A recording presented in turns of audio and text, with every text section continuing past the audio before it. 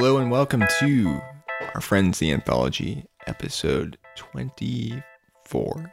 You guys Season 2, episode 14. Yep. Yes. Title is Duchess of Mandalore. I hate this episode. I knew you would. How did you know? Because I texted you needlessly. No, I knew. I did this. I picked this episode for a specific reason. But there are other episodes that have the same characters that are much stronger. Wait, before we get, when did you start watching this show? I watched this entire series probably a couple of months before The Force Awakens came out. I kind of had this moment with myself where I realized I called myself a Star Wars fan, and I realized that I didn't know nearly enough about the Star Wars universe. So I'm like that. Except I don't call myself a fan. He also has no interest in beefing up his knowledge. Yeah. So that those couple months before the movie came out, I watched every movie. I watched this entire series. I read several books. Wow. Just so I could call myself a fan and not feel like a hypocrite about it. So you were a big fan of the original trilogy? I had seen all of the movies, but like that was the extent of my knowledge. But you watched them a lot, or? Yeah, I mean, I not so much. Like maybe like once a year, I would like watch the original trilogy. Okay. Quick question. The face tattoo, did that come around the same time? Or was that later? Ron's addressing a horrible mistake Sam made earlier in his life. I mean, not that Jar Jar Binks is isn't cool.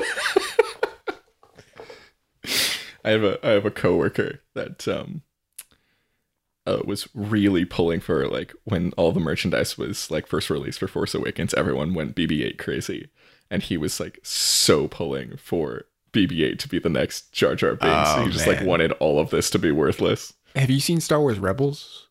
I have watched, I think, the first 2 seasons of Rebels. Okay. That Rebels is kind of like Clone Wars, but even skewed younger, I feel like, which kind of is where it lost me. Yeah, that's a bummer. Because it's easy to get the two confused. They have like a similar art style. Yeah, they do.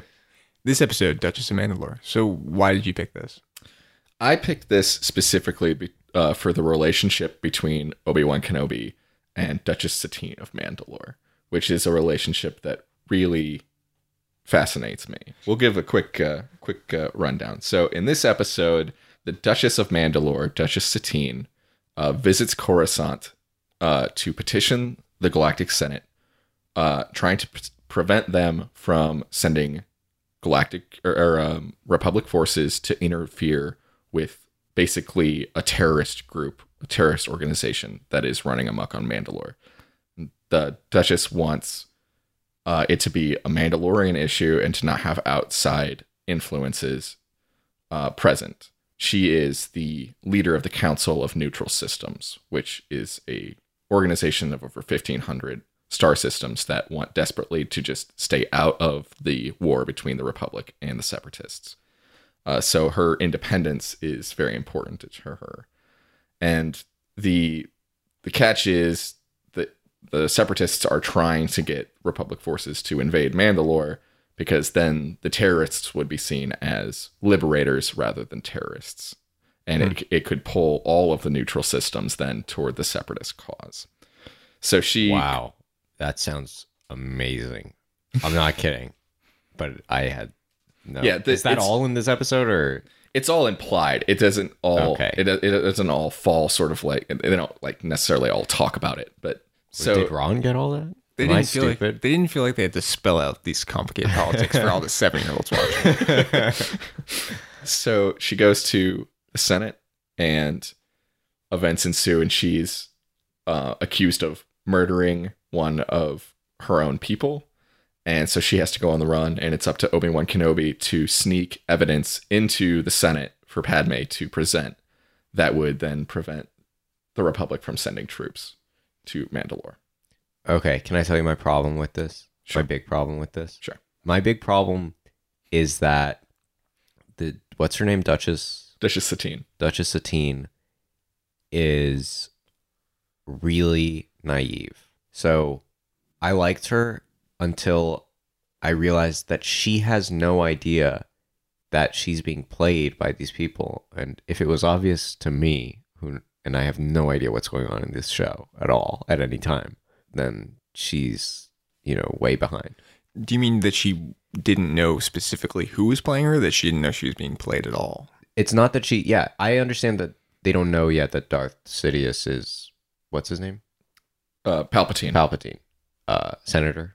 Senator. Well, he's at this point, he's Chancellor. He's the head of the Senate. Yeah. That's fine, but she should realize that something is going on and that they're trying to, set her up and that they're angling towards this. But I feel like she did know that. Maybe, well, she has to know that it's inside the Senate, doesn't she? Yeah. She knows it's inside the Senate because I feel like gives she was the late evidence. To the party. She gives the evidence to Obi-Wan to give specifically to Padme because Padme's the only one that she knows she can trust. But by then, there was like a guy, somebody inside the Senate or who was that guy? He handed her the thing. Also, okay, I'm going to unpack more stuff as we keep going, but no, she's kind of late to the party because at first she's just like, why are they doing this? This is so frustrating. Politics is happening. And then Ewan McGregor, or what's his name? Who voices him in this show? That I actually didn't look up. It's not Ewan McGregor, right? No, it's not. I couldn't possibly imagine, yeah. Somebody bigger. More famous. Morgan Freeman. Yeah, I just felt like she was not capable of piecing things together quickly enough regarding this whole thing. Yeah, of course, once it becomes like a Watergate scenario and she gets handed this secret thing with the thing that's going to exonerate her and somebody dies and somebody's shooting at her and people are like, then of course you have to know, like, okay, there's a plot against me. Well, but I don't know. I feel like I think she hems and haws a little at the beginning where she's just like, this is so frustrating that things aren't. I think maybe in that opening Senate scene, she's like a little bit slow on the uptake, but also she's watching a video, which on the surface doesn't seem tampered. Like, you would never suspect immediately that a video was tampered yeah. with. And it's of a friend that she trusts, and here's this friend saying something that runs entirely counter to what she thought he believed. She's presented with video evidence, and I think she is somewhat suspicious of skeptical, first. yeah. And then when she leaves the Senate is the first scene, right? And then she leaves the Senate on the speeder or whatever, and someone's tampered with her brakes, and she's the only one who's like, this is a plot against me, someone tampered with my brakes. Mm-hmm. And then they say we won't investigate it. Right. They're basically gaslighting her. You don't know that this was an attempt on your life. Well, yeah, and they kind of bring up the point, and they're like, well, even if it is, that just serves more reason for us to take out this terrorist threat. This is more reason for us to send Republic forces to Mandalore. So it's kind of like a damned if she does, damned if she doesn't kind of situation for her. And then wasn't there a part where they do the vote while she's in the meeting? Yeah, Is that at that same conference when? Yeah, after the plot against the break thing. Yeah. Point withdrawn. I'm not saying. Yeah, no, we're not saying like yeah. I mean, yeah. Well, no, you just, I just explained why I'm wrong. Well, we explained our take on it. You're allowed to have your own take on it. The wrong one. It's an opinion. It doesn't have to be right or wrong. But yeah, I liked this episode mostly because it's kind of the start, and there are multiple Obi-Wan and Satine story arcs. But this is sort of the one where you start to really feel their tension and their history. At least like sexual tension? Yes, like their past. And to me, that's fun because Obi-Wan portrays himself as sort of like the idyllic Jedi. You know what I mean? Like, this is the pinnacle, apart from like Yoda, you know what I mean? Who's just like the Jedi of all Jedis. Like, Obi-Wan's what you should aspire to. He's a great warrior. He's wise, just, and fair. But in this, and you start to realize that they have this past and they have this history, and maybe Obi-Wan wasn't always as virtuous as he claims that he is. And I love the idea that there's not just light and dark in this universe, that there are varying shades of gray. and that all of these characters have human traits and are susceptible to, you know, emotion. And the Jedi try so hard to suppress that, but you know, even someone as virtuous as Obi-Wan can be tempted to, you know, fall victim to his emotions, which is why I really like this episode. I also didn't like Obi-Wan in this episode. No. I feel like he was just expository. I don't know. He didn't really.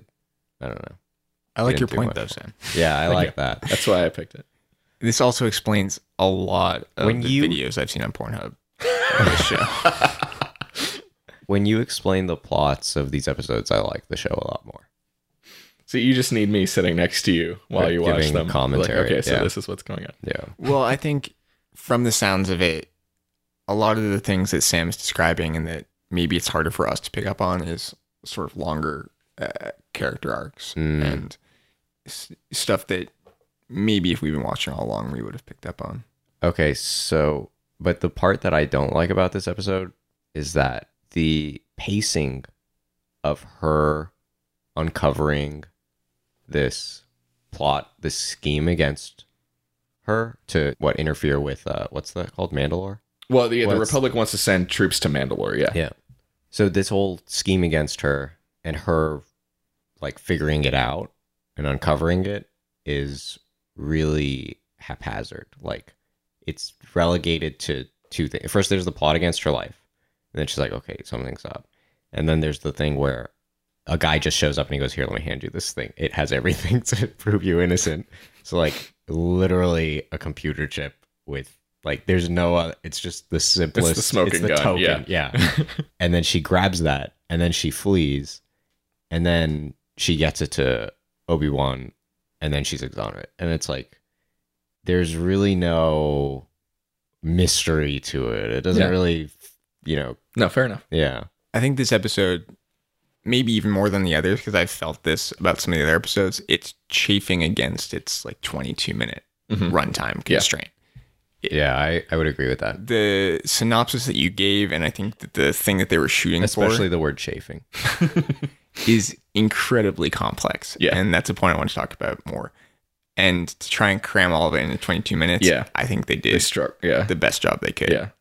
This episode, like, and you laid a lot of it out, the politics of this episode are insanely Yeah. The geopolitical like complicated. politics, yeah.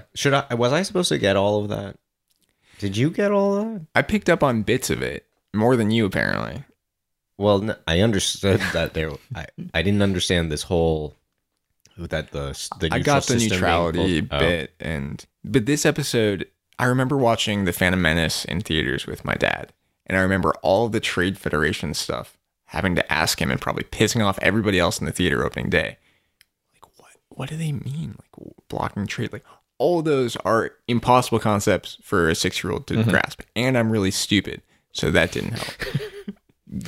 But this show dabbles in some of those same aspects. I mean, You know, they make. Sorry, I just want to make a point. They deride George Lucas for turning the the prequels into this whole Game of Thrones style thing. I think that's one of the smartest things about it. I mean, he probably didn't do it the right way. I mean, we want Jedi fights and stuff like that. But that's what's making this show greater. That's why you picked this otherwise not so amazing episode, because there's this rich political backdrop and all these machinations going on. It's what makes this show. It's what sets it apart from Wishbone. You know, where it's Hey. just, you remember that city council scene from Wishbone? Wishbone was more about local politics. The Clone Wars is more about the Galactic. intergalactic Yeah. political landscape. but I think having this rich backdrop is really exciting stuff. So that's the stuff that is missing from Force Awakens to me. Can we get Yeah. into a Force Awakens talk? Yeah.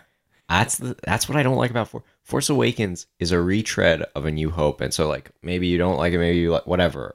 That's fine, but it also loses. It's so what you're saying about Shades of Grey, just even in the Jedi that we like put on the pedestal with Obi-Wan Kenobi, like Force Awakens just has none of that. It's so black and white. This is like, you know, what are they called in Force Awakens? The Order? First Order, yeah. First Order are like Nazis, and Nazis historic, like, are the only people that we've ever been like, okay, yeah, just bad, like, just, you know, zero Yeah. degree of complication. And yeah, just everything about it is so simplistic. And then George Lucas, when he was doing this stuff, you know, there was a lot more interesting stuff going on behind the scenes that you could, that's where that's why Star Wars is such a rich universe for lore and all this stuff. That's why people write so much. That's why there were so many books just off of 3 movies. That is part of the reason why I like Star Wars. That's why people like Star Wars. Is there is so much to explore. Yeah. I'd rather watch 4 seasons, or how many seasons was this? This has, I think, 5 seasons, and then there's like these lost episodes that are kind of like make up a 6th season. I'd rather watch the 6 seasons of this than another Force Awakens. Wow. That's high praise. I mean, not really, because you really didn't like Force Awakens. Yeah. But it must mean you find something interesting. Probably about this better. show. I think it's better than Rogue One, too. I mean, you like Rogue One even less. Yeah. Wow, we don't even need to do a 4th episode. David sold. That's not what I said. We need a 4th episode. We've backtread. You were not great on the first one. You liked the second one. No, we didn't build on that momentum. That's right. You took a step back. Took a step back. It's all right. I did think there was this interesting aspect of Kenobi and Sidine's relationship. I didn't realize that they were as familiar with each other as they were. And there was this weird aspect to it where Kenobi was accusing Sidine of being hysterical. Like, I actually think that Sidine was kind of on to what was going on, and Kenobi was like talking her back from the ledge. Yeah, you're right. Yeah. And I'm reading maybe a little bit too much into this, but it was weird for me to have Kenobi, like a male, talking to this female political person and being it was like, you're being emotional about this. Yeah. Is it that time of the month?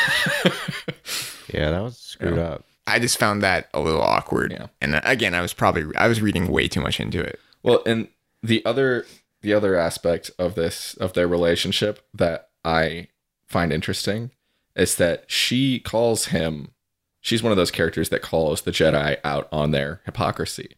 Like, she talks about how like you're peacekeepers, but you're on the front lines as generals leading these armies. You have more blood on your hands than anyone. How can you possibly call yourselves peacekeepers? I'm leading the neutral system. I'm a pacifist. I'm leading these neutral systems. I'm doing everything I can to keep my people out of war. Like, how can you say that you stand for peace when you are killing more than anyone? That's really cool. Yeah. Now I like this character a lot. Now that you explained why I should. Sorry, going back one more time. The thing with her being naive, maybe I articulated it poorly, but I think part of it is also that she is like making these pleas to the Republic, but they obviously have their own reasons why they would want to get involved. And maybe that's the part where she's like, if I just explain, like, my reasons are just and pure, like, if I just explain it enough, like, they're just gonna, you know, stand down. But that's not how politics works. So she doesn't really give them any quid pro quo. Definitely has their own agenda. You know what I mean? By controlling Mandalore, maybe they think that they can then influence the other neutral systems, and then they can put an end to the war. You know what I mean? So both sides are vying for these military resources and on these people. So I think maybe what bothered me is that instead of talking on their terms and saying, like, these are the reasons you wouldn't want to do it, she's kind of talking on her terms, like, you just shouldn't, because, you know, for no other reason than that's the right thing to do. And which is not how they would. Which is sort of a naive approach for a politician to take. And she is a politician. So that's a fair criticism. Thank you. I like having Sam here. Sam, you wouldn't have chosen Homer episode for... Oh, wait, you would have. Since this is the only one that I remember. We see a lot of characters from the movies in this episode. We do. We see Kenobi, who we've touched on. We see Padme, who I probably wouldn't have recognized if I was like, this makes sense if it's Padme, because she looks pretty different and sounds pretty different. Padme? Yeah. Well, it goes back to her whole, like, you don't like the animation of any of the humanoid characters. Yeah, but even I could tell that was Natalie Portman. Is Padme Natalie Portman? Yeah. Even I could tell it was Natalie Portman. Going back to the character designs, what the fuck is up with Palpatine's forehead in this series? he's pretty. Is that the fucking guy that looks wacky. like a butt? Yeah. Yeah. Oh, okay. He barely looks human. Like, it's so funny to me. This show has a lot of nuance, but as far as Palpatine's character design goes, they're like, he's gonna be a bad dude. Like, you know he's Yeah, bad. you can look at him and be like, "Yep, well, there's your bad guy." But yeah. was this show? This was made after episode 3, right? Yes. Yeah. So Yeah. I think isn't that? Well, so I get what you're saying. it's not weird for me to see him as evil, but it's weird for like the senators to be like, oh yeah, Palpatine's a great guy. We should keep him in control of the Senate. Nothing he's doing is weird at all. Every Yeah, like- senator looks evil though, just in the world, like in real life. Yeah. I loved that we had a Kenobi versus Jango fight, right? Like that was Jango. It was an assassin from the Death Watch, which is the terrorist organization of Mandalore, and Jango Fett is from Mandalore. So Okay. they all have Mandalorian armor. Okay. But it's not. I don't think it was necessarily implied that it was Jango Fett. Yeah, or else he would have Actually, succeeded. it couldn't be because Jango Fett is dead by this point. Okay, I was trying to figure out the storyline, yeah. timeline. That makes sense. All right. Well, it was more exciting when I thought it was Jango. I'll choose to believe. And that's another reason I love this episode, and I love the entire Death Watch story arcs because I love the Mandalorian soldiers. They're just so cool. I'll also say that I sort of mentioned this a little bit in previous episodes, but I love the fact that we've seen Coruscant quite a bit in the movies. And then in this episode, we see, I think, bits of Coruscant that feel like they mesh well aesthetically with the Coruscant we've seen, but feel like slightly new pieces of it. I think that was interesting.